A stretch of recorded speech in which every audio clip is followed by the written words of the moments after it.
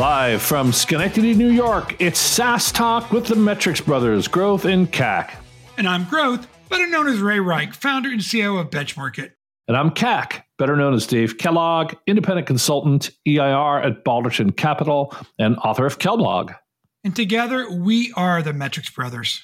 We go together just like gin and tonic, Ray. Well, we're moving back to the pub theme. I like that. It also, by the way, do you know that it rhymes with click and clack?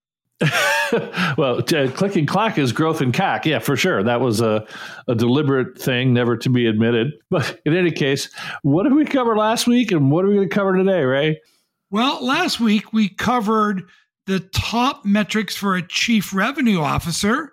So I thought, let's make sure sales and marketing gets equal time.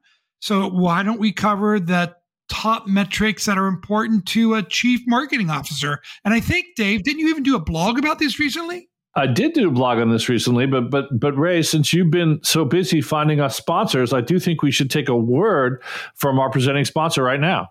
SaaS Talk is presented by Gainsight, the first digital customer platform, including customer success management, product experience, customer communities, and customer education.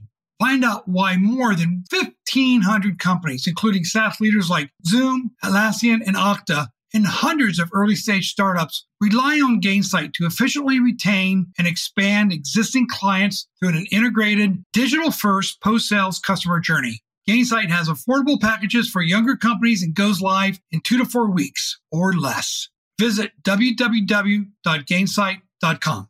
Now back to the show. Okay. Welcome back. We're so excited to have our new sponsor, Gainsight. But Dave, why don't we go into the blog? And I think that somebody even asked you, what are your top 5 metrics to present marketing metrics at a QBR or even a board meeting? And that was really the catalyst for this, right? Yeah, this post started because I got an email from an old friend who's a highly accomplished kind of SVP at billion-dollar companies, worldwide head of demand gen. And she was working with a CMO on a board update or a QBR update and just saying, hey, if you only had 5 metrics, and I love this style of question, if it's constrained, hey, you only get 5. Well, I cheated and went to 7. But if you only get 5, what would be the 5 things you'd present? So that's where this came from. And you're right, Ray. I did do a blog post on this. So this is kind of going to be a summary or a chat about that post. Well, I love constraint-based forecasting. So let's go into constraint-based marketing metrics. You want to take the lead on this, Dave? Sure, Ray. So the first thing I did is I did end up with 5 somethings, but not 5 metrics. And what I ended up with is 5 groupings because I wanted the metrics. As you know, I like metrics, but I want them to be measuring something or reinforcing something. So I wanted to talk about them in terms of the marketing mission. So the 5 groupings I created were 1, basically what do we do here in marketing? And literally I would present this way if I were doing a QBR or a board meeting and say, look, we do 5 things here in marketing. 1, we make pipeline that closes. 2, we tee up sales for success each and every quarter. 3, we generate pipeline efficiently, right? It's not enough that we just generate it, but we keep an eye on cost. 4, we get the word out. And 5, we care what sales, our internal customer, thinks about our work. I love that, especially the last one as the former head of sales. But let's get into the number one thing I think you really focused on, and that was pipeline that results in sales. Yeah, so let's start here. So we make pipeline that closes, right? Not just pipeline, and because that's just like counting leads and not knowing what happens to them. And, I think counting pipeline is certainly better than counting leads, but counting pipeline and watching if it closes is even better. So the 2 metrics I would use there would be 1, marketing sourced pipeline generation. So how much pipeline did we generate? And we can talk about dollars versus opti count in a minute. And then how did that pipeline convert? So the first 2 metrics to me would be, we look at how much pipeline, kind of a volume metric, and then we look at a conversion metric. And at one level, you could view the conversion metric as a pipeline quality metric. You got to be a little careful with that because there's other things that drive conversion, either great or poor salesmanship. Right. But for example, but kind of all other things being equal, pipeline that closes at a higher rate, I would argue, is kind of the definition of higher quality pipeline. Yeah, but I got to double click on something that you said right up front, and that is you're talking about marketing source pipeline and how it converts. How do you define marketing source pipeline, Dave? Yeah, and we should do an episode on this, Ray, because I feel like if I take the bait here, I'm going to end up talking for an hour about attribution. So the question is, how? Okay, so for a given opportunity, who gets credit for it? Who sourced it?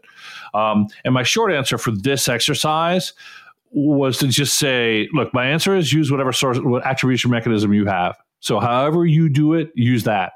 Because virtually all the companies I work with have some mechanism for attribution and pipeline sourcing. So rather than kind of take the bait and go talk about that, and we probably should, but it's a bit of a black hole topic. So I'm reluctant to kind of step on the slippery slope because we'll be here at minute 45 and not having answered anything and feel like we're banging our head against the wall, because that's generally what attribution conversations feel like. But we could do an episode on that separately. But the short answer to your question is, when I say marketing source pipeline generation, that is important, because I want to say this is the pipeline we generated, because other sources, there are other sources of pipeline, sales itself, outbound SDRs, ABM programs, PLG, and get outbound BDRs or partners. Like there's a bunch of different sources of pipeline. So I want to talk about the pipeline that we are responsible for, right? Because of the QBR, I don't want to be seen as taking credit for someone else's work.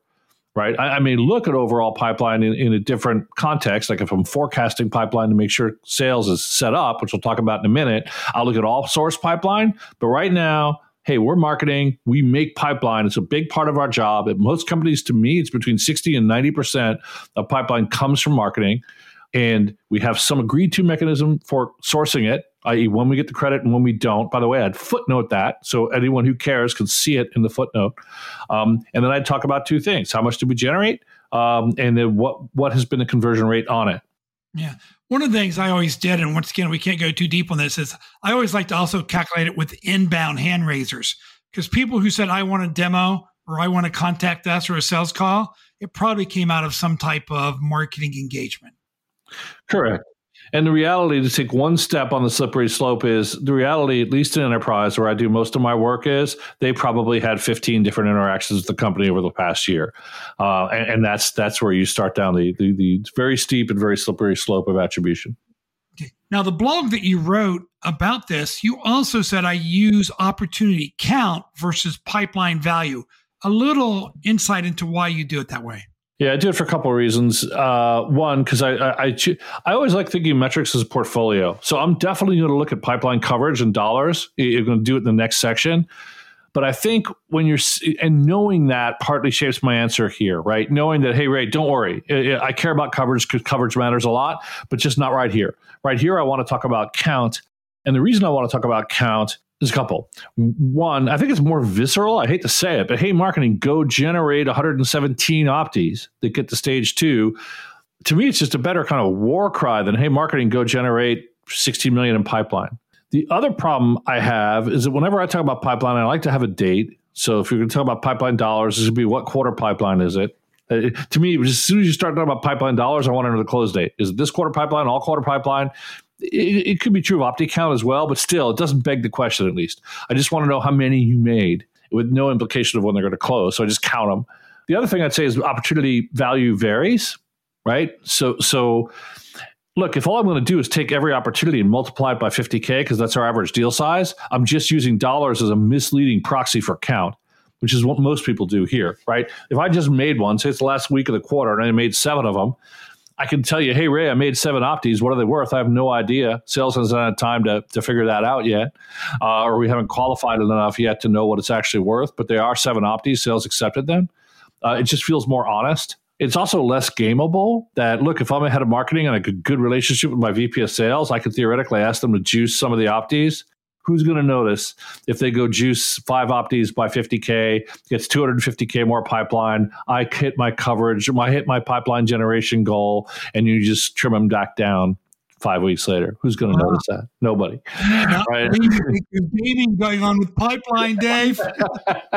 It varies over time. Yeah. So the other thing, before we move off conversion, it's like win rate.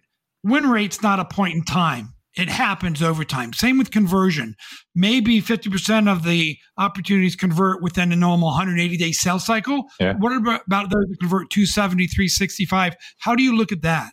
Yeah, I mean, I think you need to pick some standard interval. It's probably one standard deviation, maybe two out from your average sales cycle. It depends on the distribution, right? How tight the distribution on your average sales cycle is. But you want to, like, say you have a 6 to 9 month sales cycle, I would do a 12-month rate. Obviously, here's the problem with conversion metrics. People love conversion metrics because they're about sales. So they're highly aligned to the mission. Right. The thing that's terrible about them is they're horrifically lagged, because if you have a 6 to 9 month sales cycle, and that's an average, right? That means a bunch of things close well beyond that. You probably should go 12 months on your conversion rate. So, A+ for alignment, but kind of, D+ for timeliness. But I still think you should look at it. And I think anything else, like, we can look at how many get to demo or how many get to legal, right? If you're trying to trim that time frame, but they're still not the same thing as getting one. So rather than create some intermediate proxy between stage 2 and your close stage, I'd rather just make more time and just say, look, this is a lagging metric. And if we want to know, do we think we're generating good pipeline, right? We can look at whether it's in the ICP. We can look at whether it gets to stage 2 or stage 3. But there are other things I can measure to help answer that question, Ray. But to me, if I only got 5 or 7 metrics, in this case 7, and I want to show marketing's aligned to sales, then let's talk about sales. Okay. The third one I love because it's one I live by, and it's day 1 pipeline coverage. Tell us a little bit more about what that actually is. Yeah, so this one's under the heading of we tee up sales for success every quarter. And I think that's a different concept than we make pipeline that closes, right? Because I can make a bunch of really high quality pipeline, but if it all doesn't close for 3 quarters, you, my friend Ray, will be dead by the time we get there, right? that sales can starve to death in the fullness of time, right? Marketing gets to talk about the fullness of time. Hey, we generated $12 million in pipeline, go us. But like, oh no, none of it's for the next 3 or 6 months. We're literally, our compatriots are literally going to starve to death while we celebrate this pipeline. So I like starting the pipeline that closes, as we did, but then I immediately come back to, and by the way, we want to make sales successful each and every quarter, which means we want to start basically, because people don't like this. Sometimes they like to look at 12-month rolling pipeline coverage, or they like to look at some other metrics that I think are hard to calculate and less meaningful. And I just want to say, if I want you to make your number every quarter, I just need to sign up to make sure you have enough at the start of every quarter to make your number. Period.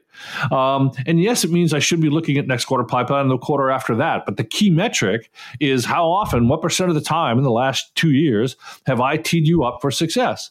Am I giving you the pipeline coverage that we agree you need on day 1 of the quarter? And by the way, I'm blurring a little bit here because it's not marketing generated pipeline coverage. It's all source pipeline coverage. And I'm doing that because, once again, I could hit my goal, but if alliances and outbound SDRs miss theirs, you're still kind of naked on the quarter. And my goal is that you not be naked. So that's why the first one is about me, how well I did at hitting my goals for generating pipeline. Say I'm supposed to generate 65%. I generated my 65%. Say it's supposed to be closing at 20%. It is on that rolling 12-month basis. So go me. But you, my internal customer, do you have what you need to be successful? I don't care why you don't. I need to what this does, if you track this as a metric, Ray, is it forces you to forecast it. Right. So now I have to forecast it. I have to look at all sources because I think the marketing head should be the quarterback of the pipeline. And if I see trouble, I need to try and do something about it. Like, say it's week 3 of this quarter. I go, Ray, we're not tracking to have a good starting day 1 pipeline coverage. Right. I did the math. Here's the math. I'll show you what I calculated. But we've got a problem. What do we want to do about it? Right. There's too little of that happening between sales and marketing. There's too much finger pointing. Hey, I'm going to hit my goal, but you look like you're screwed. But no, it's Ray. We've got a problem. I want you to be covered on day 1. Yeah. Well, you said something just a little bit ago. Every one of the marketing executives I worked with, they agreed. They didn't want to see me naked at the beginning of the quarter or any other There's time one thing we can all agree on, Ray. I think we may have found the one thing we can all agree on here. But you did say in your blog, and I don't think I agreed with this. You said day 1 pipeline because no sales organization I know of has a clean pipeline on day 1 of the new quarter. I know, Ray. So this is going to sound a little bit contradictory, but when I do analytics, I do them on week 3. So you see, what's a good pipeline conversion metric? I would say week 3 pipeline conversion or week 3 pipeline coverage. So when I'm trying to analyze the business, I use week 3 precisely. And people ask me why I use week 3, because I need to give sales enough time to no longer have a valid excuse that we're still cleaning up after the end of last quarter. And if I use it in week 3, that means day 1 of week 3, which means you had 2 full weeks to clean the shit up.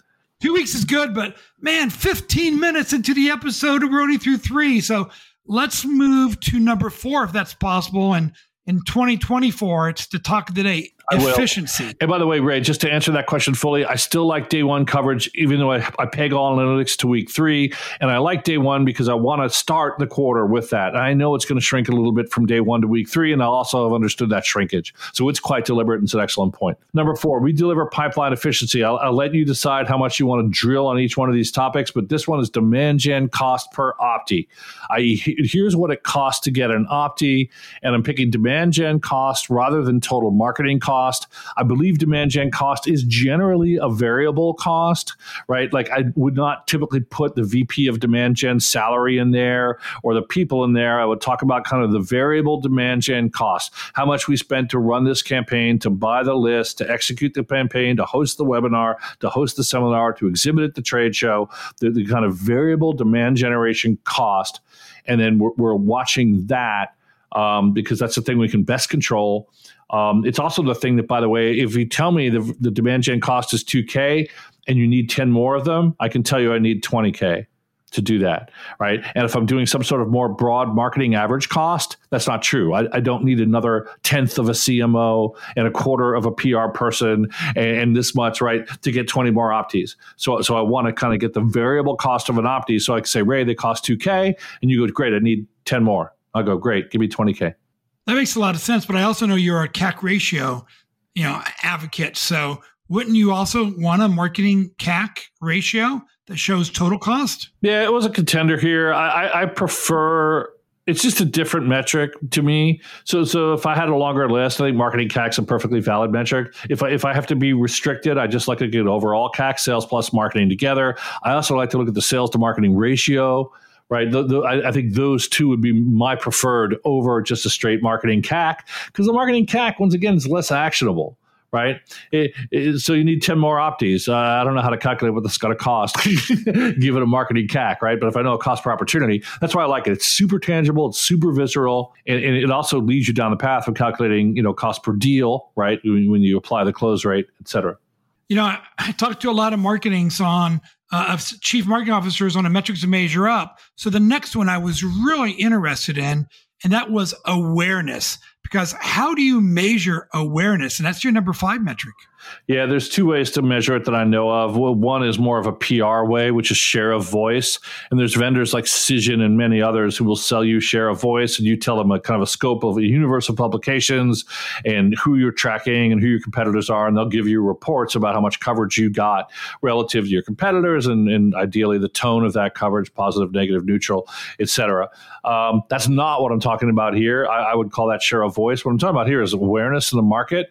And the way you get this typically today is you need to run proprietary research. So if you're a $2 million company, it's probably a little small to do that. But if you're 20, 30, 50, you can be running a quarterly study with a market research firm where you're going out and trying to measure awareness, awareness, consideration, trial, purchase, positive opinion. There's a handful of things you can measure, and in my mind should measure, order of magnitude, $25K a quarter, to know where you really stand on an inside-out measurement. Because almost everything else we look at, Ray, is kind of navel-gazing. We're looking at our systems. We're talking to the people that we found.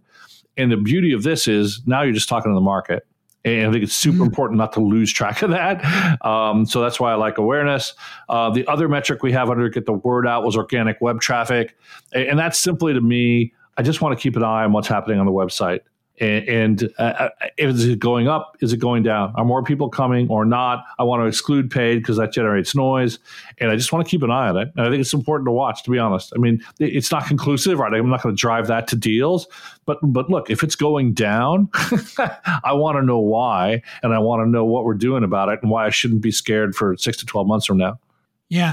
I would love to know what the conversion rate is from organic web traffic to a lead, a hand raiser. Is that a good measurement? Because if you're measuring website visitors, I want to know how engaged and how good of prospects they really are. Yeah, I mean, you're getting into conversion rates there, and you can build the big marketing table. I call it the mega table. I'm not suggesting that. This is a QBR level update, and maybe at a marketing QBR, you may want to look at the whole thing. And a lot of them strictly aren't conversions, by the way, just to be technical. But in any case, you could just show total web traffic, total form fills, total MQLs, right? I encourage people to show that table, but I don't know why, Ray. This one's just more intuitive, but I think a CMO should be able to tell you at any moment in time how many people went to our website yesterday and whether that's up or down and what it means. And the answer might be it means nothing, right? But I still want them to know. It's like, what's the altitude of the plane, Ray? Just tell me. You're flying the plane. You should know how high it is, right? Is it a key performance indicator? I mean, I guess I don't know, but you should know it. Important context. Thank you. And the last one, we're the Metrics brothers, but here we're the Metrics twins, because your last one is you're measuring sales satisfaction. That's an incredible metric I've never heard of before. Yeah, I've always did this. Back when I was a CMO, I would run an internal customer satisfaction survey, I'd call it, and I'd ask sales a lot of things. And it's very helpful at budget time for negotiating with sales. It's also helpful to market to sales. I think, a lot of CMOs die because they don't internally market. The physician, heal thyself, right? And marketer, market thyself. A big part of your job is convincing sales you're doing a good job for them. And that starts with market research. Hey, you guys told us you wanted this, so here's what we did about it. You guys told us we're doing well. I often ask them to rate marketing on a scale of like 1 to 5 or 1 to 10, and then rate it relative to the last company you worked at. Because sales is a pretty tough critic on marketing. So they'll go, well, our marketing is a 5. And you go, well, is it better than the last company? Be like, yeah, it's tons better. So you got to be ready for both questions there. I love that. In context of my last VP of marketing, which is why I got fired. Oh, no. Another episode where we discuss Ray getting fired? This is like 2 in a row now, right? I know. My CRO hat's coming off. But for anyone who wants to dive into these details, I think on CalBlog, it's called the top 7 marketing metrics for a QBR or board meeting. And I would encourage everyone to go read the details, Dave. All right. Well, thanks, Ray. Hopefully people enjoyed this kind of 2-part series on top metrics. Last week was CRO. This week was CMO. And next week, if I can talk you into it, we're going to do one that neither of us have really owned exclusively, and that's the Chief Customer Officer, the metrics that a top customer success executive needs to be tracking. Okay. I'm down for that. Okay. Thanks, Dave. Thank you, listening audience. Thanks a lot, Ray. Take care.